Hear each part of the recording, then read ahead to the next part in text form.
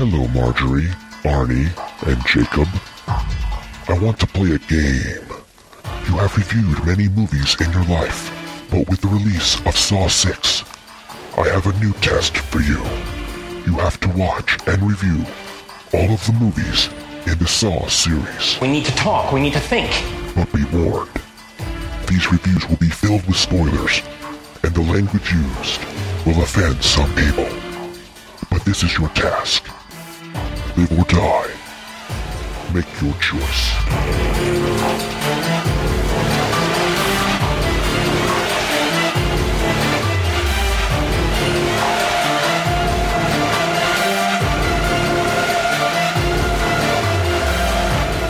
Today we're discussing Saw 3, starring Tobin Bell, Shawnee Smith, and Angus McFadden, directed by Darren Lynn Bousman. I'm Arnie, host of Now Playing. And I'm Marjorie, and I'm hoping this is all a test by Jigsaw. And I'm Jacob, and I come from Los Angeles, the land of Hollywood, so you have to trust what I'm saying.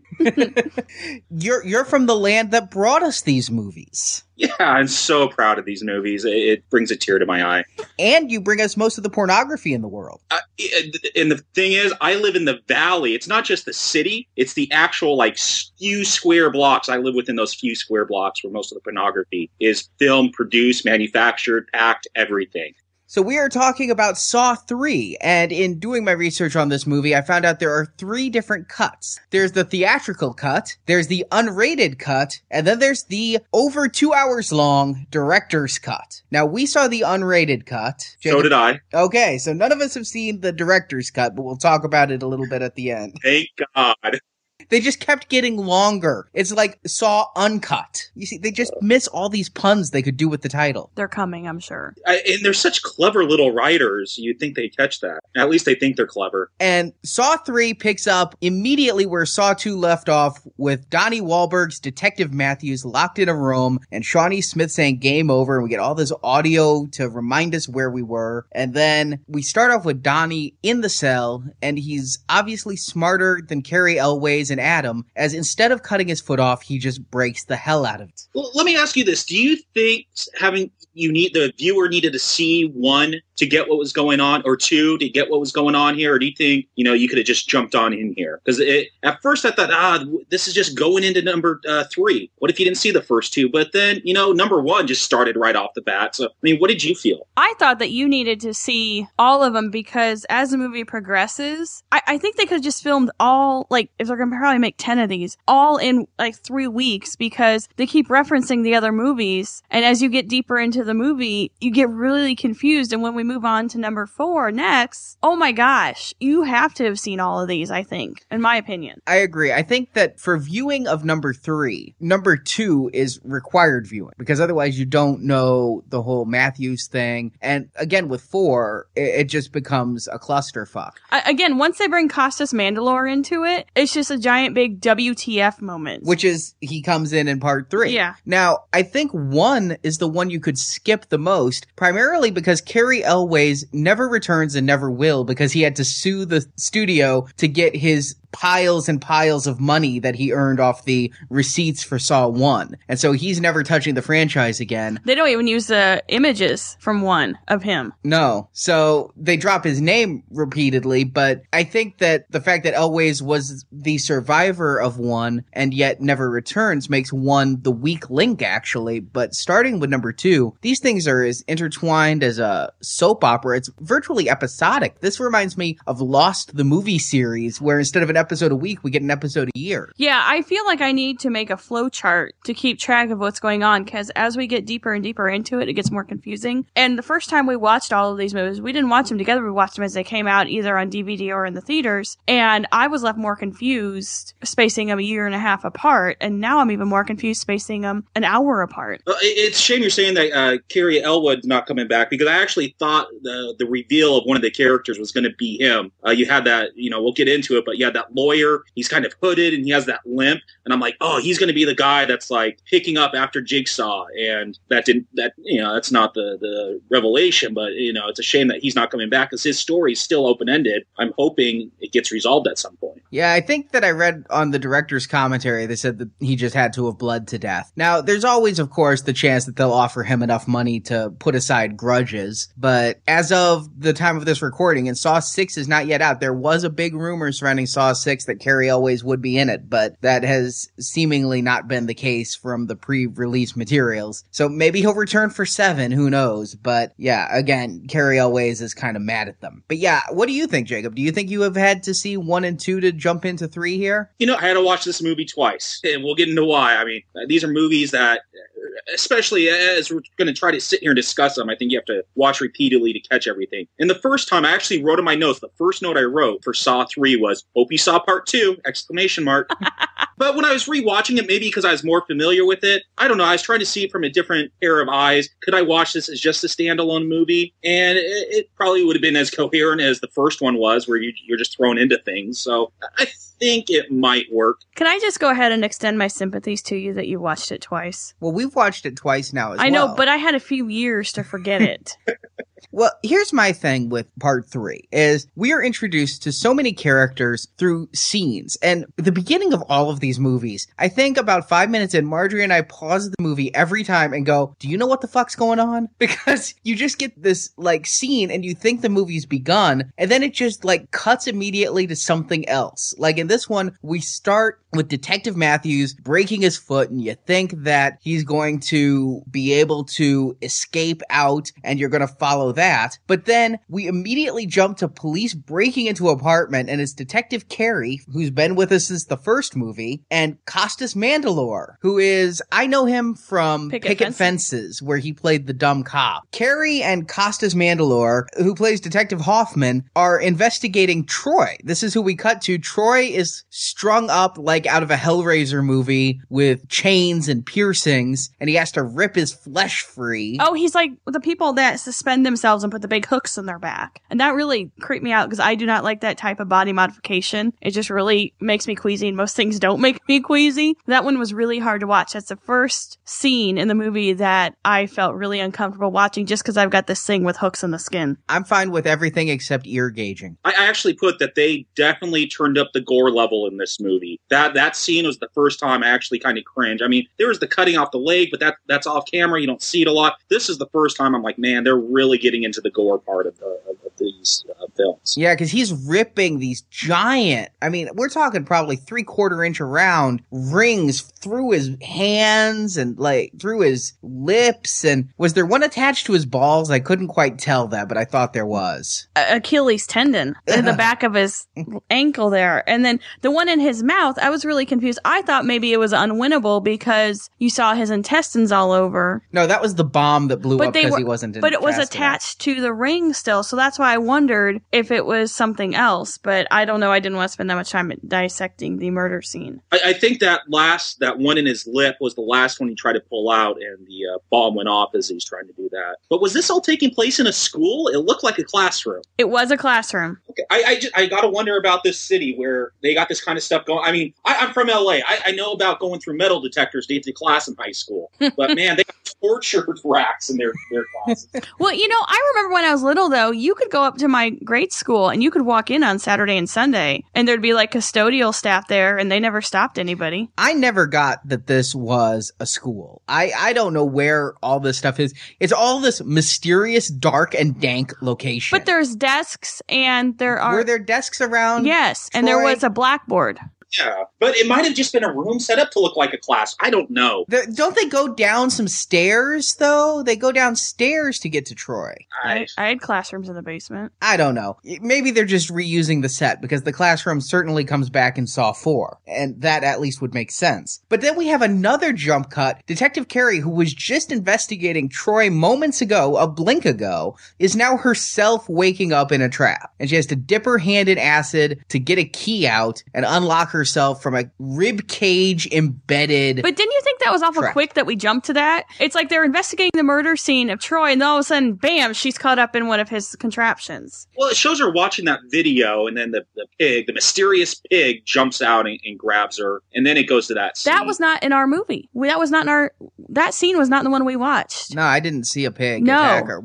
They were at the crime scene, And then the boom. very next thing we saw, she was Because there's a scene in between where she takes the video from the scene before, and she's analyzing it in her home, and it goes to the white snow, and then she looks up and there's a video watching her. She sees herself on the TV, so she grabs her gun and she starts walking towards the closet because that's where the video feed is coming from, and she opens the door and a person in the pig mask jumps out, and then you go to that torture scene. that scene would have been very helpful to us because that's when we just paused and went, what the hell? Yeah, it was like a train wreck. Boom, she's in the thing. It was torture with absolutely nothing. I thought they were trying to use the French mise en scene artistic style because I was confused. Yeah, that would really make no sense without that scene I saw. It didn't make any sense. Maybe we also just had a bad DVD or something, a scratch that skipped it, and we just No, didn't even realize. I'm gonna go with it was actually just not included in the version we saw. But Carrie is in an inescapable trap. She dips her hand in the acid, pulls out the key, unlocks herself, and still can't get out. And there's Shawnee Smith, which is not what I'd like to be the last thing I see before I die. And Carrie's guts are ripped apart, and we have Well, it's the metal tines were attached to her ribs, and it pulled all her ribs out. And I wondered immediately, if this thing's attached to my ribs, how is a key going to help me? Mm-hmm. I mean, that means somebody's cut into me and attached something to my ribs. So immediately I'm like, how does a key fix that? She definitely had an unwinnable scenario, don't you guys think? Oh, yeah. I mean, I was even before they announced, because soon afterwards you find out that Jigsaw's changed his method and now people are just dying. They're not giving him a way out. But even before they revealed that, I'm looking at it and I'm like, how is undoing that little padlock going to remove this from her ribs? It doesn't make sense. And again, you talked about the gore level being up. I thought when she exploded and just the skin and the innards, I was like, whoa.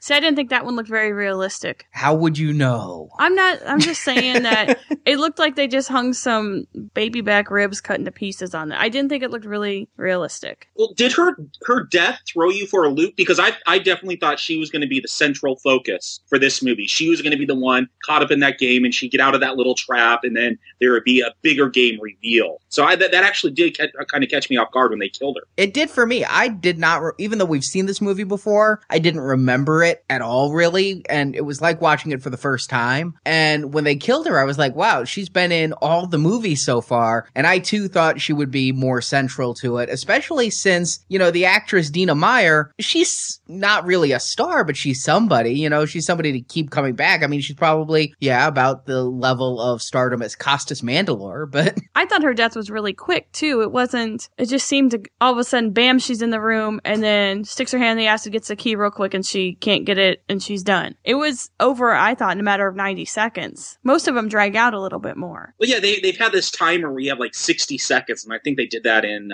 2 as well, where you have a really short period of time to get out of some of these traps. I thought that same thing. I think I said it in either part 2 or, you're not giving them much time, even if they decide to mutilate themselves to do it. But then we cut again, and now we're taken to see Dr. Lin, who is in a semi-bad relationship with a guy, and she's at a hospital where is she a trauma physician? Is she a surgeon? It looks like she's definitely an ER physician. And I assumed trauma because it was a motor vehicle accident. They came in and said MVA, and then she immediately went to put in a chest tube into the kid. So I was thinking she's like an ER trauma doc, but apparently those people are good for oncology as well. I'm really confused on that. I just noticed the doctor, and so she could do stuff. But at this point, we have now been introduced to 4 sets of characters, because then Dr. Lin gets attacked by Pig Mask. So we have Detective Matthews in the chain, then we have Troy in the rings, then we have Carrie with the ribcage, and now we have Lin. And this is where Marjorie and I were really confused. Yeah, it's like it's high on caffeine, and it just goes boom, boom, jumps all over the place. And this is where you start losing interest because you can't pay attention. I was really just wanting to know who the main character was of this movie so I could start caring about I somebody. think it was Lynn. I think it was Jigsaw and Yeah. Shawnee Smith. They get the top billing. I was hoping it was Carrie because even though I didn't really care about her that much, she'd been in the other films, so I had some kind of attachment to her. But yeah, then they went on to this doctor and whatever. Well, the doctor is taken to Jigsaw, who we found out in the first movie he has cancer, and now he's in end stage. They have a makeshift hospital, again, in some mysterious building. It's got tile walls. Lots of grime. Yeah. And they put a collar on Dr. Lynn, and she has to keep Jigsaw alive, doing whatever it takes in this grimy room for as long as somebody else takes to go through their trials. And if Jigsaw dies, the collar will blow off Lynn's head. I haven't tried that method of coercing my doctors to give me more effective treatment, but I wouldn't be opposed to it necessarily with some of the doctors I've had. Well, I think I was listening to Rush Limbaugh, and that's the kind of healthcare plan that Obama wants to put in, so I could see why everyone's against it. It's the one they have in Canada. Exactly. You can kill your doctor if they don't You don't fix you. heal me, you will die. And it's a collar linked to his heart rate. So I think we've got some really good text going on here because But I have a note in my synopsis of this movie. So we know Amanda is a former junkie, and we know Jigsaw was an engineer. But obviously he's got brain cancer and compromised physically and perhaps mentally. So did he recruit Amanda because in her previous life to being a junkie she was an engineer also? Or perhaps some sort of pyrotechnics person or something like that? Because from what I can tell, she's just a 2-bit junkie. Well, yeah, I actually have in my notes, how is all this funded? I mean, where are they getting the money for all these contraptions? Well, everybody knows engineers are like rock stars. I guess. But once I saw Jigsaw alive, because, in 2, they want you to think he's dead. They show him in the car unconscious. My question is, after the SWAT team in 2 found out that they're in the wrong house, that it's got those VCRs or whatever playing the feed, did they just go home and call it a day? Did they not continue to look? Now that they know Jigsaw is gone and missing, they just go, well, he tricked us with his VCRs. He wins this one. We'll try to get him another day. I kind of wonder now, obviously this stuff is really bizarre that he's got going on. You'd think that they could track where he's buying it from, because I'll be goddamn if someone buys fertilizer and petroleum, the FBI's all over him in a heartbeat. But this guy is making some weird shit, and it's not normal stuff that you go down to the farm and home supply and buy. Well, just track who bought like 1 million mini tapes and mini cassettes. No one uses those. And that should be really easy to track. You're right. I mean, that should be really easy to track. he probably is using the internet. Do people even make those anymore? I mean, I did have in my notes that Jigsaw should go digital, especially since we'll talk about it more in the next movie, but he swallows the tape. I was thinking that would be so much easier to swallow a thumb drive. Put some audio files on it. But it's not like these traps look new either. I mean, I know it's a production design choice to make these traps look as torturific as possible by making them look like ancient wrought iron, and they're rusty and they're stained. But it's not like he went down to the steel mill and got some fresh steel. I think maybe he's raiding junkyards. Well, even if you survive one of his scenarios and tests, you're going to get nasty infection from all that rusty metal anyway. I hope you had your tetanus shot. Maybe Amanda knows how to build all this stuff since Jigsaw is incapacitated. Maybe she knows how to build it all because he just did all those like little dioramas beforehand, and she's just going off the dioramas. She's a really smart junkie. Yeah. Did you guys think that as we got into this movie, the really weird relationship between them, did you think it was more Stockholm Syndrome or more like older man, daddy's little girl kind of weird vibe going on? I found myself just annoyed with Amanda. I liked her in the second one. She was playing everyone in the second one. She was the new Jigsaw. This one, she's just whiny and, I don't know, bipolar. One second she's crying, the next second she's pulling out guns and threatening people. She's nuts. She just annoyed the hell out of me in this movie. And yeah, she really is crazy. And I didn't like her. I liked her when she's more of that disciple, where maybe it was more of a Stockholm Syndrome. Here, she's just taken too much heroin and lost her brain. I just couldn't understand the inconsistency that she stands right in front of Detective Carey when Detective Carey explodes all over, and Amanda doesn't even flinch. But Jigsaw starts coughing up some blood, and she's like paralyzed. She can't stand the sight of it. But I thought that that was because of their weird relationship. You have to understand, the way I got it is I thought she was viewing him as kind of a Jim Jones kind of influence on her life, where you will kill yourself because this person tells you to do it and it's the right thing to do. I think she loved him. I think that it was a romantic love coming from her. Like, he is trying to fix me. I don't know, Marjorie, you haven't obviously dated a broken woman. But No. Jacob, maybe you've dated some broken women in your past where you think you can fix them and then they love you because they think you're fixing them, and it's that whole demented thing. And many women have dated me because I'm a very broken man, thinking that. And no, there's that undertones.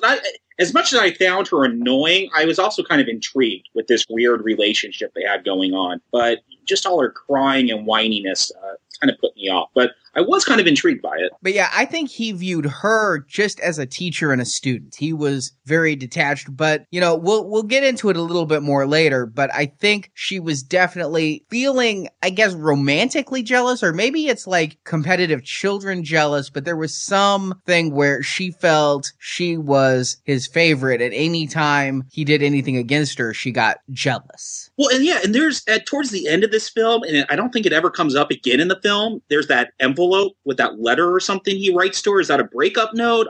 We never find out. Okay, I was hoping I didn't miss something because I was just confused by that. It really makes me mad because they mention it again in 4, and we still don't know what it said. Yeah, there's a lot of, and this plays into the end of the film, but there's, maybe in your cut of the film, does it actually show him covering that tape in the wax? Yes. And I'm like, what was the point?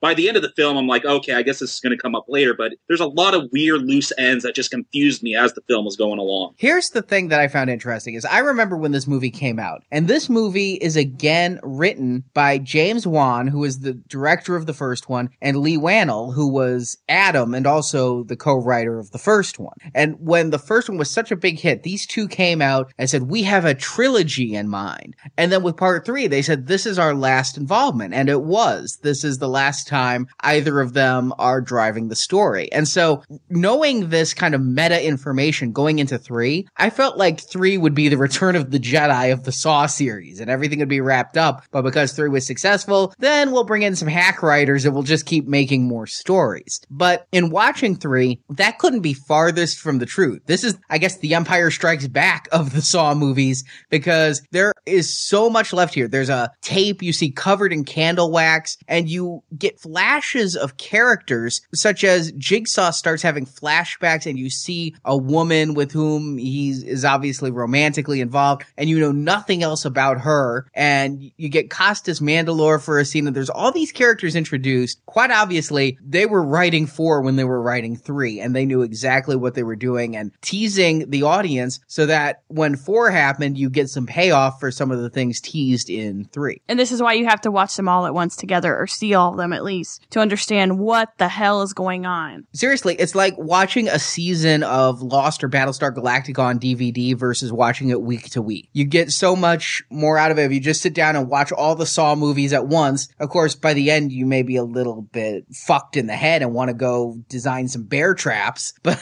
and then finally, we get to our, I guess, 5th storyline. Now we have Jeff, and Jeff is played by Angus McFadden, which you may remember him from Braveheart. I don't. He looks somewhat familiar. I'd have to rewatch Braveheart, and I don't really want to do that, though. Maybe if he painted half of his face blue, it would.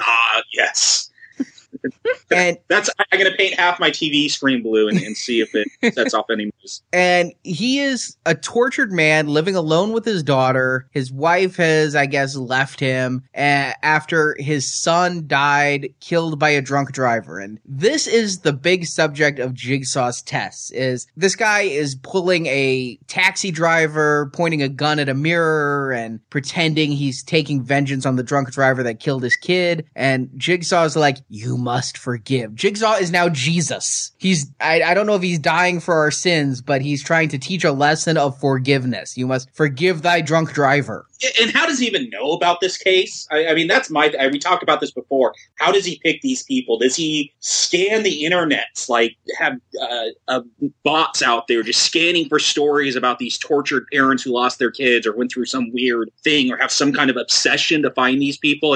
It's so random. I thought the exact same thing when watching this, because his trials are to face people who were involved in letting the drunk driver get off with only a 6-month sentence. And the very first person he encounters is this woman who was apparently a witness, and had she come forward and said what she knew, then the guy would have been convicted for longer, but she didn't because she was afraid to or too involved in her own life. Well, if the courts didn't know to subpoena this woman, how did Jigsaw know? Was Jigsaw there at the time of the accident and saw her drive away? In which case, isn't Jigsaw also a witness?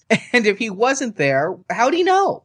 That was my exact same question. I'm like, here's the mysterious person that no one ever saw, and now here she is because you know she was there. I mean, Jigsaw maybe is Jesus. He is all omniscient. He's everywhere. Well, and I kind of thought originally that he had done this to people who he had encountered in his life that he saw doing wrong, that he wanted to make them appreciate life and so on. Like Dr. Gordon was his doctor that gave him the diagnosis and horrible in the hospital and things like that. But then as I watch more of it, it just appears to be totally and utterly random. Yeah, I mean, Adam was hired by Danny Glover to follow Dr. Gordon, but did Jigsaw encounter Adam while visiting his oncologist? I mean, just from the very beginning, it seems pretty random. But then no, if you look though, Detective Matthews in the second one, the reason how he's intertwined with Jigsaw is he's the one who set up Amanda for when she went to prison.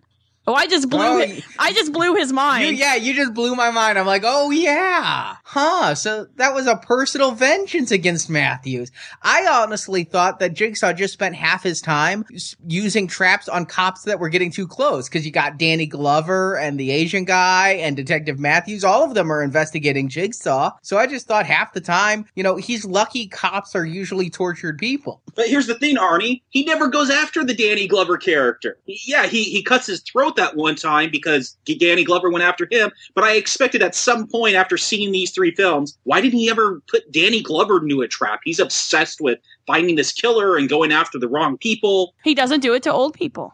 There's an age limit on his tests. If you notice, he only does it to young people or younger. If Michael Emerson hadn't shot Danny Glover in the stomach, I'm sure Danny Glover had a Venus flytrap steel trap waiting for him. Maybe Jigsaw knows. I mean, Glover took on the Predator. And That's true. Arnold barely lived from that encounter, and here's Danny Glover. So, and Danny Glover didn't just face one; he faced like a horde of predators. Dude, and they backed down from him. He was so badass.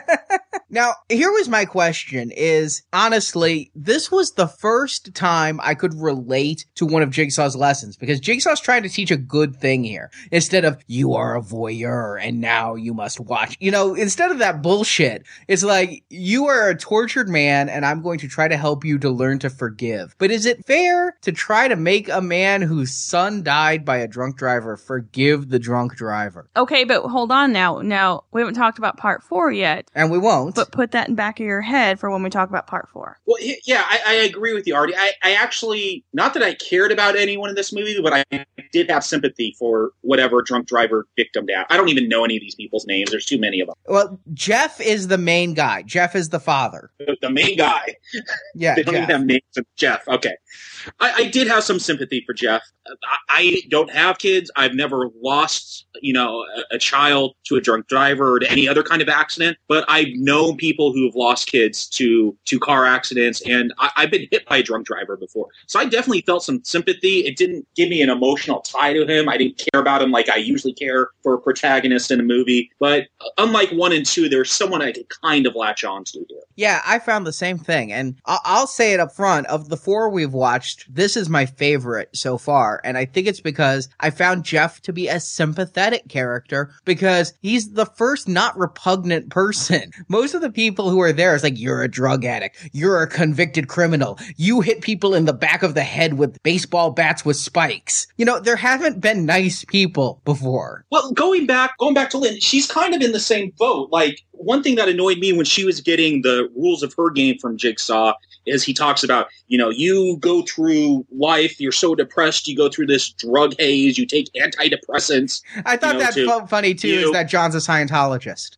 Well, here's the thing. He just got a doctor because he needs drugs to keep living. So, I guess my problem is how they treated people with depression. I have friends and family members that have suffered with depression, and it's a serious thing. You take those drugs because you need them. You're not trying to numb yourself to life. Depression's a serious mental disorder. Again, I think John's a Scientologist. I think Jigsaw, he and Tom Cruise, no drugs. Well, and I think there's some billboards around our town that pretty much sum up what you guys are saying, and it's for a Depression Awareness Council, and it says you'd never tell someone with cancer to just get over it. So that's kind of what he's saying to her, but then, yeah. It's actually very appropriate. It is. Again, Jeff and Lynn, did I care about them like I cared about, Luke and Leia and Han in Star Wars? No. But at least I could latch on to someone in this movie, unlike the other two. But do you think you're kind of numb and you really can't latch on to anyone in these movies at this point, or any horror movie, really, because everyone frickin' dies or has to mangle themselves, and we only see Amanda repeatedly as someone who got out alive. Carrie always got out alive. He never comes back. We know, off topic, it's really the money disputes, but he might have likely bled to death given how pale he looked when he was dragging himself out. I understand, but the big deal was made about Amanda because she survived one of his tests, and then anyone else that survives any of his tests, we never see again. Well, and here's,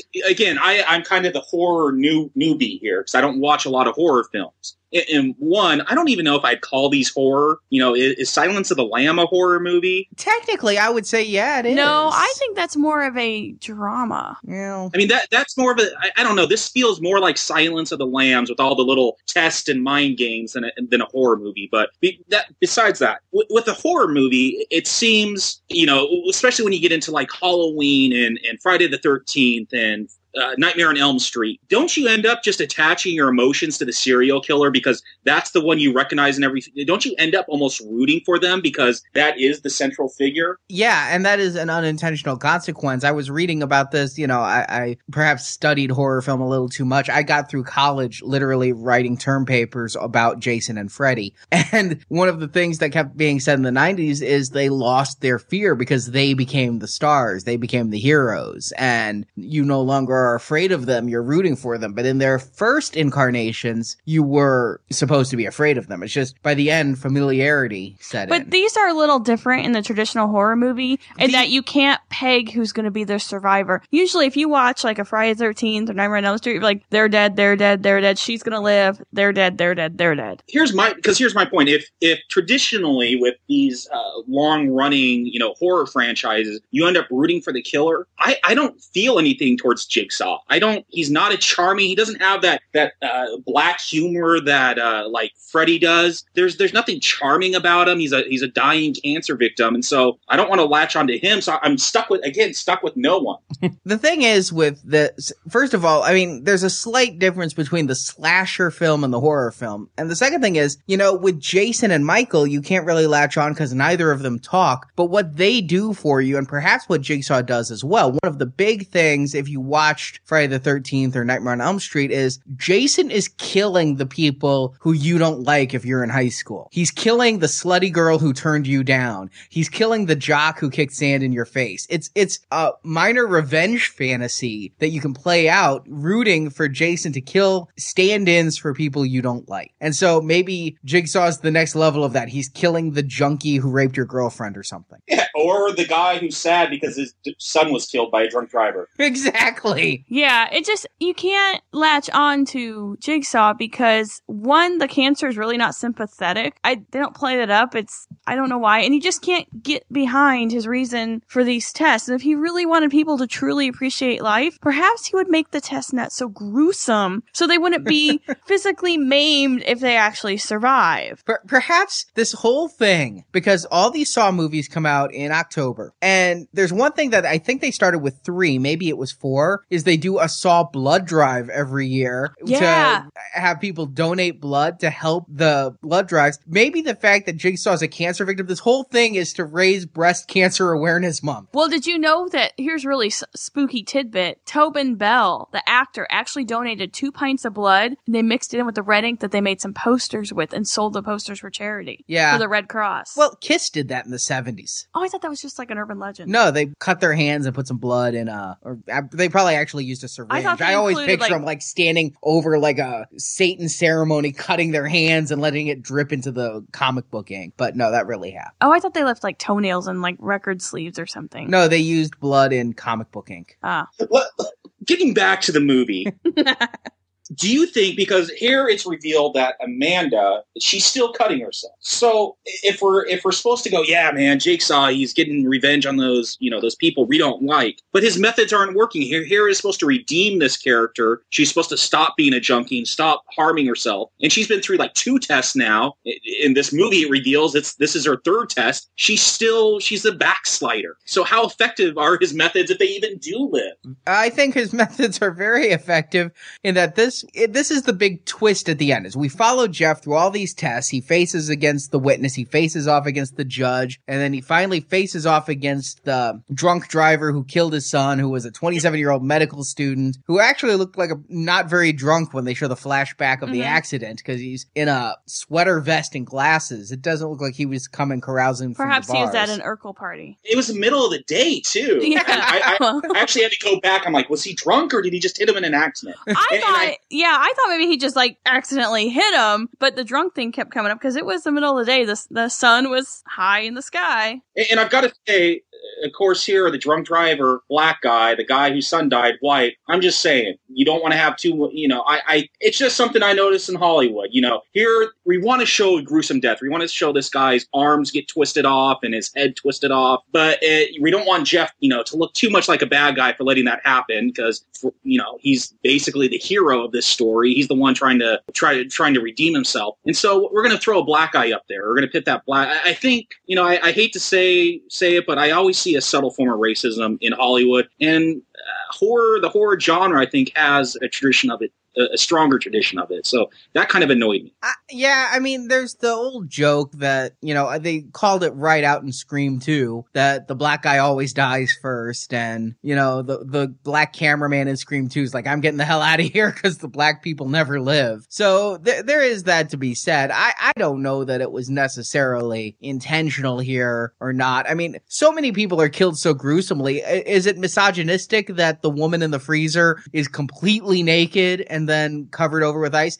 Given that I thought so. I think that she suffocated to death. You didn't have to be naked to suffocate. I was surprised because, again, my stereotype of horror movies is always there's the gratuitous nudity, and this is the first time we've gotten any nudity in these movies. And when he's reaching for the key to finally free the naked girl, did Jigsaw measure his arm to know exactly how far back to place that key?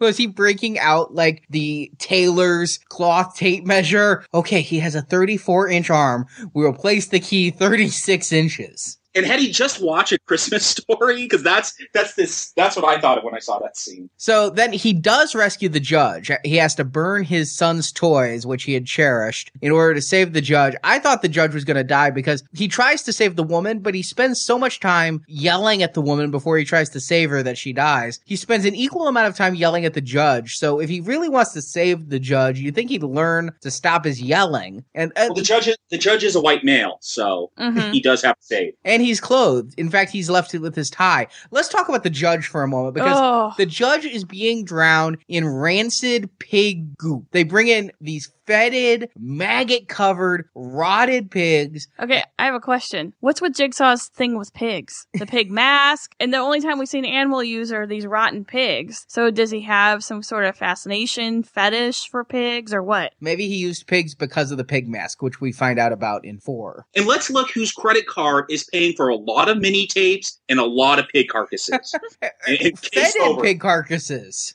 And so they're being dropped into these saws, and this gray, pureed liquid is coming out. I gotta say, I quote the great Quentin Tarantino when I say, this is some repugnant shit. Was that a hot dog factory? Is that why they had a machine doing that? What is the point of that machine? What do you need to grind up into a pure... What meat product are you grinding up like that? It's bologna. Okay.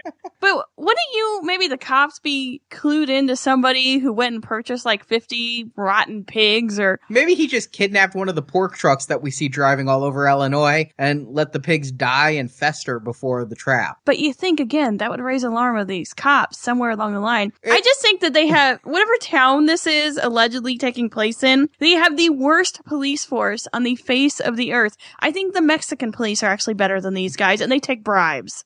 Well, I wanted to talk about the repugnant pigs, because then Jeff has to jump down with the judge. I could practically smell the pigs, and I was gagging during that. Well, I'm sorry, but dead things smell gross when they rot and fester. They really do. Oh my God, death is putrid. So that was just bad. But then he finally faces, as we say, the drunk driver, who's, I thought it was a Jesus metaphor, because he's arms out and everything, and he's slowly being twisted to death. They break his arms, they break his legs through the bone. And yeah, we think Jeff is the hero. Jeff, I thought it was funny, he could get the key, but he was supposed to take a bullet. Jeff outsmarts Jigsaw by untying the knot. I thought that was great. But then the thing goes off anyway and shoots the judge in the face, because, Well, I love the judge here because he figures out the key's hooked up to the trigger. And so he goes to Jeff, man, you gotta do it. I can't do it. You gotta do it. It's like, we gotta save this guy, but I ain't taking a bullet.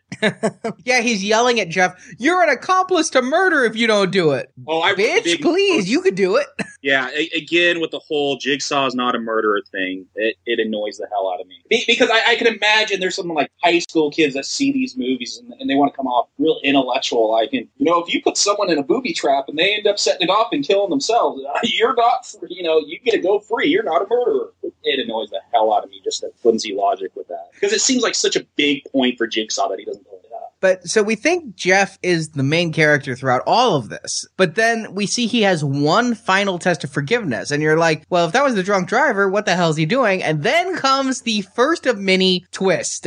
These movies are as twisted as the drunk driver's body after being in that machine. Because the twist is, this was never Jeff's test. It was all Amanda's test to see if what was she supposed to do? Just tolerate Lynn? But did you notice how emotional Amanda got when he would make it through the test and forgive the people? So you'd think that's what she's going for, but then we find out as Jeffrey emerges and as all this is going on that Jigsaw is actually mad at Amanda because she's murdering and not testing. We get to see flashbacks. There's a movie so full of flashbacks to, it was Amanda in the pig's mask who takes out Adam, so she's stronger than she looks, apparently. Adam's kind of sickly looking, though. He is a writer. He's a photographer. Yeah. Well, in real life, yeah. I mean, I saw the apartment he lived in that film. It doesn't look like he eats much there. And then we see her, at the end of one, we wonder what happened to Adam because he was left there with Jigsaw saying game over. We see that Shawnee Smith goes back and suffocates Adam with a bag. And we even find out, remember when we did the first podcast, I'm like, why was the key in the tub with Adam? We get to see a throwaway shot of Amanda throwing the key on Adam. So it was Amanda who left that key there. And we get to see her also going back to Detective Matthews and stopping his escape because from the broken foot, and they get into a wonderfully brutal fight. I like that fight a lot. Although when he was smashing her head into the wall, it was quite obviously a dummy. Okay, but I have to say, one of the notes I have is, who didn't want to see a New Kid on the Block tortured? Seriously, that was awesome. I hate New Kids on the Block. I always did. I was never a fan of theirs, but come on, Donnie took it, and that's awesome. They could maybe get Jordan in there next. The opening shot for the first Saw movie was Adam face down in the tub. No, he was face up, I thought. For some reason, I thought he was face down, so I'm like, continuity error. No, he was face up. I gotta give them this. For the fact that they're not even reusing sets, because I think the first film was shot in LA, but all the rest are in Toronto. So we're safe, Americans. Jigsaw's Canadian. But for Recreate, I gotta say, their continuity is solid. I'm looking for ways to poke holes at it, and they are, perfect. Everything matches up from what I can tell. Yes, because they use all these flashbacks. It's just extra scenes they cut from the other movies. They're saving lots of money. It makes me wonder if they had all three planned. I mean, you talked about how they planned on doing a trilogy. Were all three written out when they did the first one, or was the first one such a big hit that they went back and wrote the second two? Because it does seem like very good continuity throughout all three. I think that the first one was such a big hit they went back and did the second two, but I think after part one, each one has been written with the next one well in mind. And it makes me wonder, quite obviously, when they filmed John and Amanda chaining up Adam, and you get to see the Carrie Elways character face down in the background. You don't get to see him, but they got Adam back because obviously he's the writer of part three, so he wasn't a hard person to track down. But I think I have to wonder, how much they really film starting with part two. Do they film these extra scenes that are revealed later just at the time because they've got the scene, they got the camera set up? Or is it all like this scene in part three where they have to go back and recreate everything so meticulously? Well, I did think that Amanda's short hair wig when she's kicking the new kid's butt was a pretty bad wig. So I'm thinking that they did have to go back and reshoot because her hair is not at all the same, which I know is a minor thing, but that's the kind of stuff you notice. I got to say, there's one scene when they flash back to one where they're setting the bodies up for the first Saw. There's one scene that I just started laughing at. You have Jigsaw applying his makeup, looking in the mirror, and then he kind of wipes down the sink. I noticed that too. Really, you're going to make guys dig through shit, and you're cleaning up after yourself? Well, the other thing you noticed, Marjorie, is that in part two, Shawnee Smith was looking a little bit... She was pudgy. And she had a baby in 2005. And whereas in part 1 and 3, she was uber skinny. In part 2, she was So maybe she was pregnant. She was either early pregnant or post-pregnant and still losing the weight. So there's a continuity error. Perhaps that's why she had the part of running around the house only and not really involved in any of the And she was in like scenarios. a baggy sweatshirt too, wasn't she? She was like in Scrubs. Oh, yeah. So perhaps that's why she had a major role yet not physical role in part 2. But the whole thing is Amanda is killing people and not giving them a chance. How does Jigsaw know she's doing that? Because he knows everything. Well, yeah. I mean, because obviously she's getting the ideas for these traps from him, but she has that secret engineering degree, so she can modify them just a bit so they can't get out of them. But how does he know that they just didn't fail the test?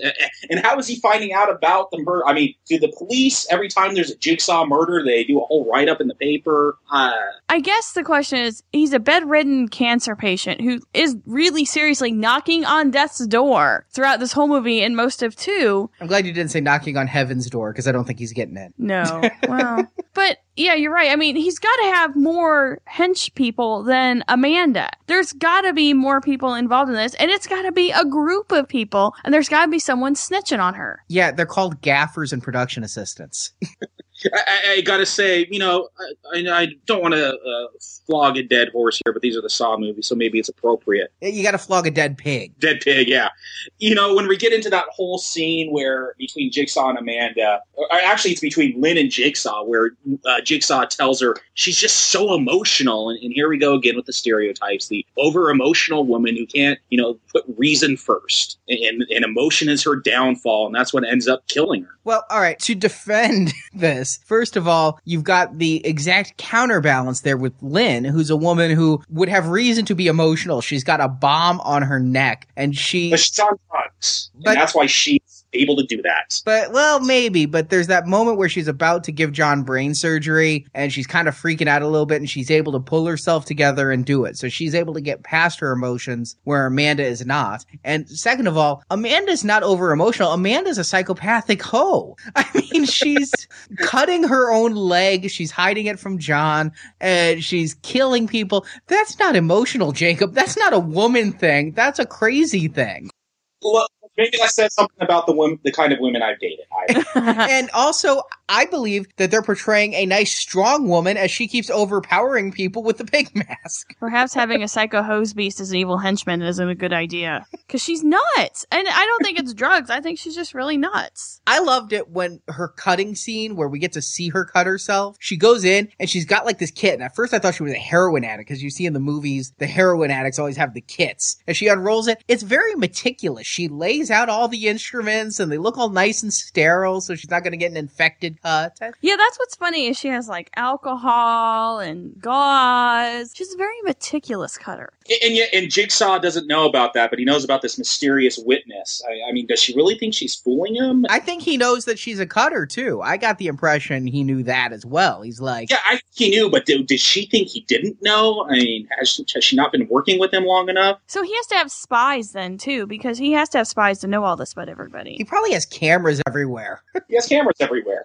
He's got internet cameras everywhere. He just goes to a website to watch it all. But to Jacob's earlier point, I mean, Amanda actually has the dialogue. Nobody changes. It's all bullshit. It's all a lie, and I'm just a pawn in your stupid games. So Jigsaw doesn't ever redeem. There's no redemption in Jigsaw's games. It's nobody ever learns. Even Amanda, who was supposedly so changed as to become his disciple, didn't learn. So then we get the final standoff, and we see what the final test is. I guess Amanda has just had enough of Lynn, because Amanda's hatred for Lynn it's a stretch. Sure, there's scenes where Jigsaw keeps telling Amanda to leave him and Lynn alone, and Amanda walks in and Jigsaw's holding Lynn's hand. He's actually examining her wedding ring, but it looks like it's a romantic thing. But making Amanda hate Lynn this badly, God, I really hope that no waitress ever gave Amanda bad service in a restaurant because she'd be breaking out the traps. I mean, it seems like it takes very little to make Amanda want to kill you. Well, in the version you saw, there's the flashbacks to, I don't know if it's Jigsaw's girlfriend or wife or whatever, and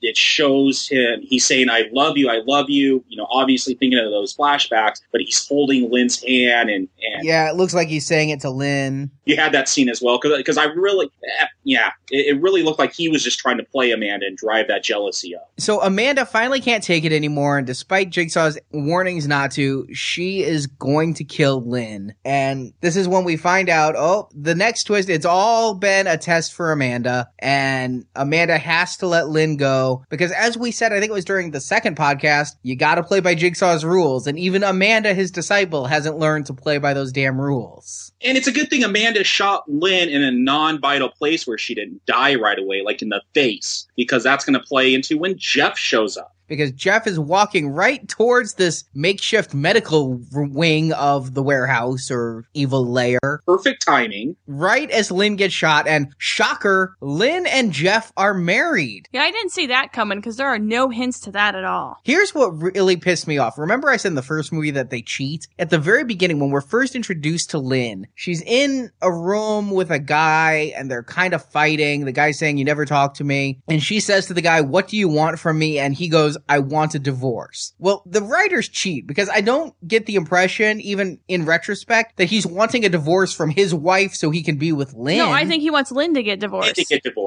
He wants Lynn to get... I had to watch it twice to get that because I'm like, wait, they said they were getting divorced. They're cheating. And I went back and that's how I read it. That it is still cheating. And it's bad enough that the guy she's cheating with looks like a thinner version of her husband just without the accent. But yeah, Jeff gets there just in time to see his wife shot, and we find out the reason she was on antidepressants is she was equally tore up about the death of her son. And so Jeff gets there, and despite having rescued the judge and attempting to rescue the drunk driver, shoots Amanda in the neck. Amazing shot. I guess he's practiced, aiming a gun a lot in the mirror. So, or he plays a lot of duck hunt. Yeah, it's just a great shot. It is, and it's funny because as Jeff faced each of his trials, Jigsaw was leaving him one piece. It was like a video game where you have to go to this room and get the bullets, and then go to this room and get the magazine, and then go to this room and get the gun. It reminded me of Silent Hill. Remember in Silent Hill where you have to, which is based on a video game, you have to go and pick up certain items, and it very transparent what they did. But he only had one bullet, so he had to be a good shot, otherwise Amanda would have lived. And so this is Jigsaw's ultimate thing is, if Amanda doesn't survive, when Amanda shoots Lynn, Jigsaw actually says, you've just ended 4 lives. And the first one is Lynn, the second one is Amanda, and then here's where I'm like, all right, they're kind of stretching, is now Jeff and Jigsaw are there alone. Lynn is still alive. Like you said, it was not a vital organ, and Jigsaw saying, we can save your wife, I can get an ambulance here. In 4 minutes. Yeah. Obviously in a white neighborhood, because we know Flavor Flav 911 is a joke. So, an ambulance in 4 minutes? Damn. Maybe one of his hidden disciples is actually an EMT. But Jeff just has to let him do it and forgive Jigsaw for putting Jeff and his wife through all of this. Does Jeff know? Because I'm trying to think, if I'm Jeff and I come upon this scene, my wife falls down, shot in the stomach, there's this chick holding a gun, I shoot her, and I see this old guy with his head cut open in a hospital bed. I'm not thinking Jigsaw is the killer. I'm not thinking this old guy's the killer. I think the woman I just shot in the neck was responsible for all of this. Did Jigsaw, maybe I missed this, does he reveal that he was responsible for this whole thing to him? I kind of just thought that even though the voice on the tapes is somewhat modulated, that it was the same voice. I mean, if you're going through test after test, it's like, Jeff, you need to learn to forgive. And then you walk into a room and there's a man there. Jeff, have you learned to forgive? It's not a big jump to figure out this is the dude on the tapes. All right. The one thing I did notice is there's the scene where Lynn has to give Jigsaw brain surgery to alleviate the pressure on his brain. Now, first of all, this scene, it started off, I was fine with it. They peeled back the skull cap and I'm like, oh, that looks fake. And then they see the skull and she starts drilling and the first drill hole and I'm like, fine. And the second drill hole and I'm okay. Then when she goes for the third drill hole, there's this tapping sound when the drill bit is put down on the skull. And I'm like, oh God. And from that moment on, the brain surgery scene was freaking me out. And she pulls back the brain sac. And what freaks me out about that, I don't like brain surgery because you're awake. And if I ever have a brain tumor, I'll probably kill myself because that just freaks me out. And I did not like seeing the brain scene. Yeah, it was definitely my stomach turned. And again, they're going for the gore here because that whole scene, they didn't need it. They could have summed it up. Okay, I cut open his brain. It's breathing now. He's fine. I mean, obviously, there's a reason you're seeing these movies, and it's for the gore. The difference between horror and drama is the amount of blood you see. Yeah, and they give you the blood here. I think it's in the very first movie, Jigsaw says, there will be blood. And yeah, there's a lot of it. But all I can think of is in that grimy ass room, he's going to get a nasty infection with his brain exposed like that. Yeah, I don't think this is a well thought out plan. I mean, that's at best a Band-Aid measure because I think when you expose your brain, isn't it normally in a sterile environment? And that thing was the furthest from sterile imaginable. Well, you hope it's a sterile environment. I also love that to do the brain surgery, Lynn gives Amanda a shopping list of things to go get. I need a saw, a drill, and some anesthetic. She's never specific. She's a doctor. Wouldn't she have said, I need like this type of anesthetic and this many milligrams? No, just any anesthetic will do. Yeah, and you need some Ambisol. Well, and then she's screaming for Ativan when he's having a seizure. And if she was getting anesthetics and things to make him hold still, because I'm sorry, but... Hey, while you're out, can you get some Ativan? Well, if you're doing brain surgery, I assume they would want the patient to remain still as possible. Ativan, you're going to need that. Come on. Well, I gotta wonder where she got... I mean, it didn't bug me too much, but I'm like, really? Is she gonna just walk into a hospital, grab this stuff? But she just walked into a hospital and grabbed a doctor. Two of them. Exactly. And then I realized that. I'm like, man, they're making like bear traps out of nothing here. They have some special, there's like some demented version of Walmart where they just go to pick this stuff up. And I moved It's past Canada. it. It's how they live up there. That's right. Damn, and Obama wants us to be like that. That's what it's all about. And there go our Canadian listeners. So I asked earlier if Jeff could have forgiven the drunk driver. And now I really think that how hard is it going to be if your wife is lying there bleeding to not cut open and kill the man who's lying bedridden? I mean, he's obviously going to die anyway. He's got a head wound. But well, this whole scene just didn't convince me. If my wife's bleeding and this guy's like, dude, I could get an ambulance here in 4 minutes. I don't even really know what's been going on. And if I was able to forgive the drunk driver that killed my kid, dude, I just want to save my wife. That's exactly where I am too. I did not buy this scene at all. But instead, because the movie is named Saw, Jeff happens to find a nice circular saw and cut open Jigsaw's neck. It's funny because my wife hasn't been watching these with me. She hasn't seen them, and she's like, well, why are they called Saw? And I'm like, in the first one, a guy cuts his foot off with a hacksaw, so maybe that's why. And I really felt he pulled out that saw just because that's the name of the film. But I always thought it's because Jigsaw sees everything, and he saw that. Oh, God, you blew my mind again. It's a going back to your college degree, Marjorie. You're seeing it's like an onion, and you're just peeling these layers back. You're blowing my mind. Well, my sociology did do me some good, I guess. All those years wasted. Now, if you could only make bear traps out of leftover office furniture. I'm no good at with my hands like that. Or dioramas of bathrooms. I can make dioramas. I've never tried a bathroom. And so Jeff kills Jigsaw, and I loved this kill. It was my favorite kill of the whole movie. Lynn's head goes boom. Yeah, that was a great, I'm not a big gore person, but I could appreciate that scene. Just the head shotgunned off. Beautiful. That was just great. And all you see is teeth. Just a brain stem sitting there. And then the doors close on Jeff. So that is the fourth life ruined. Jeff is now trapped in the room with these 3 other dead bodies. But he must get out because they get Jigsaw's body. Okay, so is that where the movie ended for you? Yes. Yeah. Okay, because when in the version I saw, he cuts Jigsaw's throat, and Jigsaw pulls out yet another mini tape recorder. Yes, he has plan B under the hospital gown the whole time of the tape he can play after Jeff cuts his throat, because he knew he wouldn't be able to speak. Yeah, and it says, I was the only one that knew where your daughter was. Yes. Which was great, because if you listen, he talks about how, if you don't go through this, you'll never see your child again. You always think he's referring to the son, or you'll never get over the death of your child. He doesn't say the death of your son, he says the death of your child. Mm-hmm. And I you know what, it's a cheap trick, but I really appreciated that. I did too. I thought that was a great thing. And you get to see an image of this girl locked in a room. They do the wonderful keyhole cam shot. And I thought that was a hell of an ending. But yet, whatever. I thought the parents in the audience must have walked out of this movie just kind of shaking, because you never see the kid freed. And this is the first time. In the last movie, you got to see the son Daniel's at least safe. In this movie, the 8-year-old girl who supposedly went off to school is left locked in the room, and everybody who could help her is dead. Well, and again, I don't know if this was in your version, you get this weird little quick montage where it just shows a bunch of people, a lot of them you haven't even seen before. So my guess was this is going to lead up, this is where Saw 4 is going to start. It's going to be Jeff's second trial to try to save his daughter. And it gives this weird little montage thing real quick where it's showing, it shows that woman that Jigsaw was with in his flashback, and showing some different cops and whatnot. So I just figured, well, I guess you got to see part 4. Ours had what I referred to in my notes as a music video montage at the end, with Yes. just a whole bunch of scenes. And here's the thing. I think we both saw the unrated version, which again should be called uncut.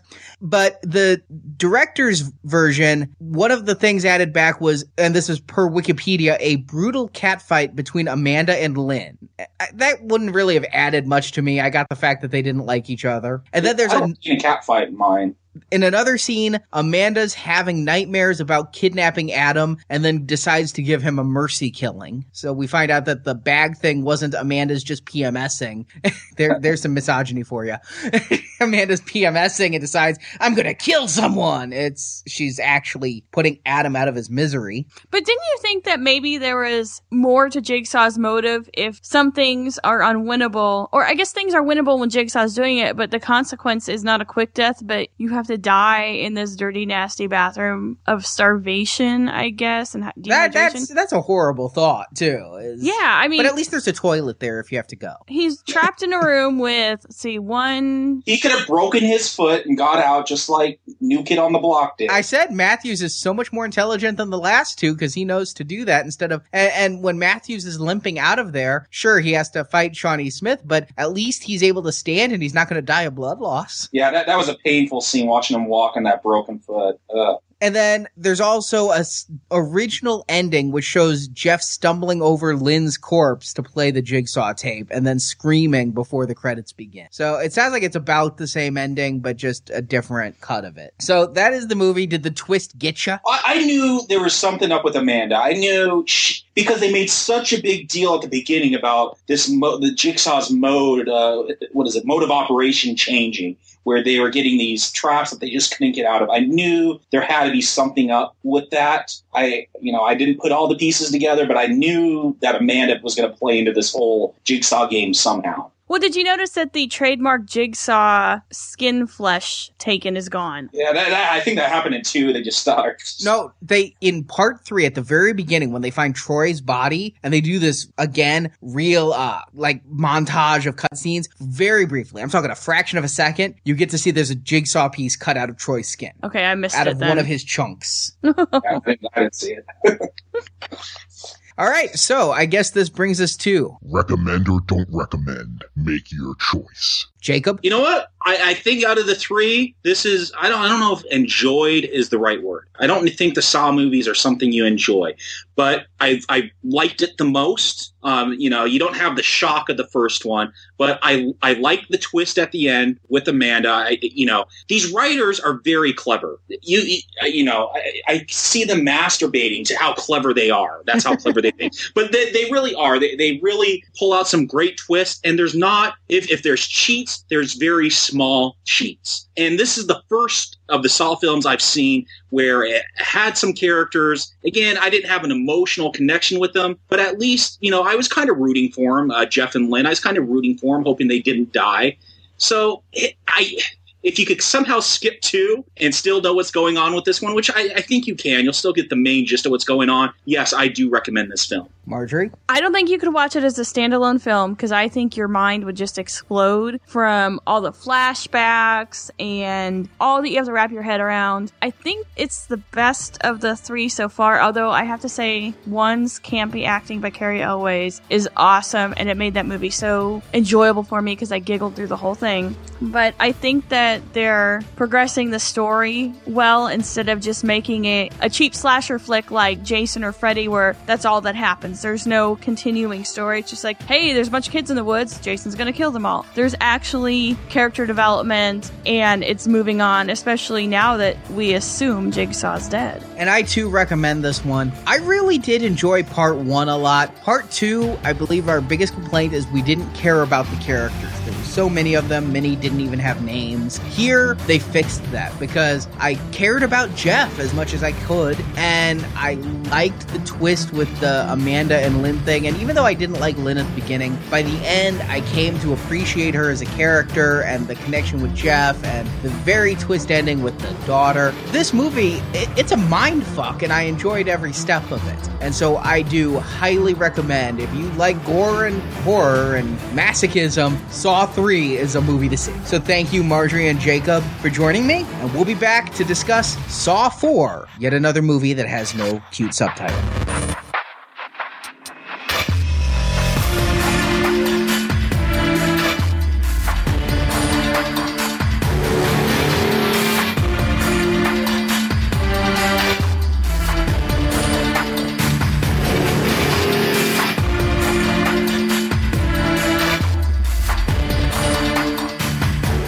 Thank you for joining us for this episode of the Now Playing Saw Movie Retrospective.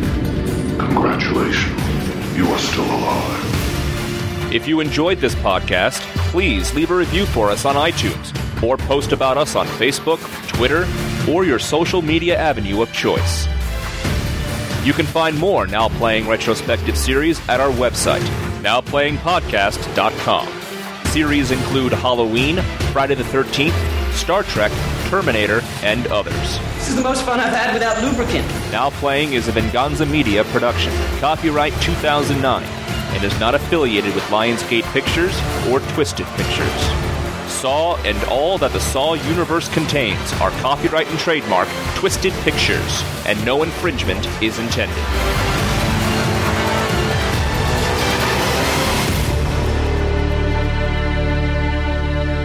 Game over.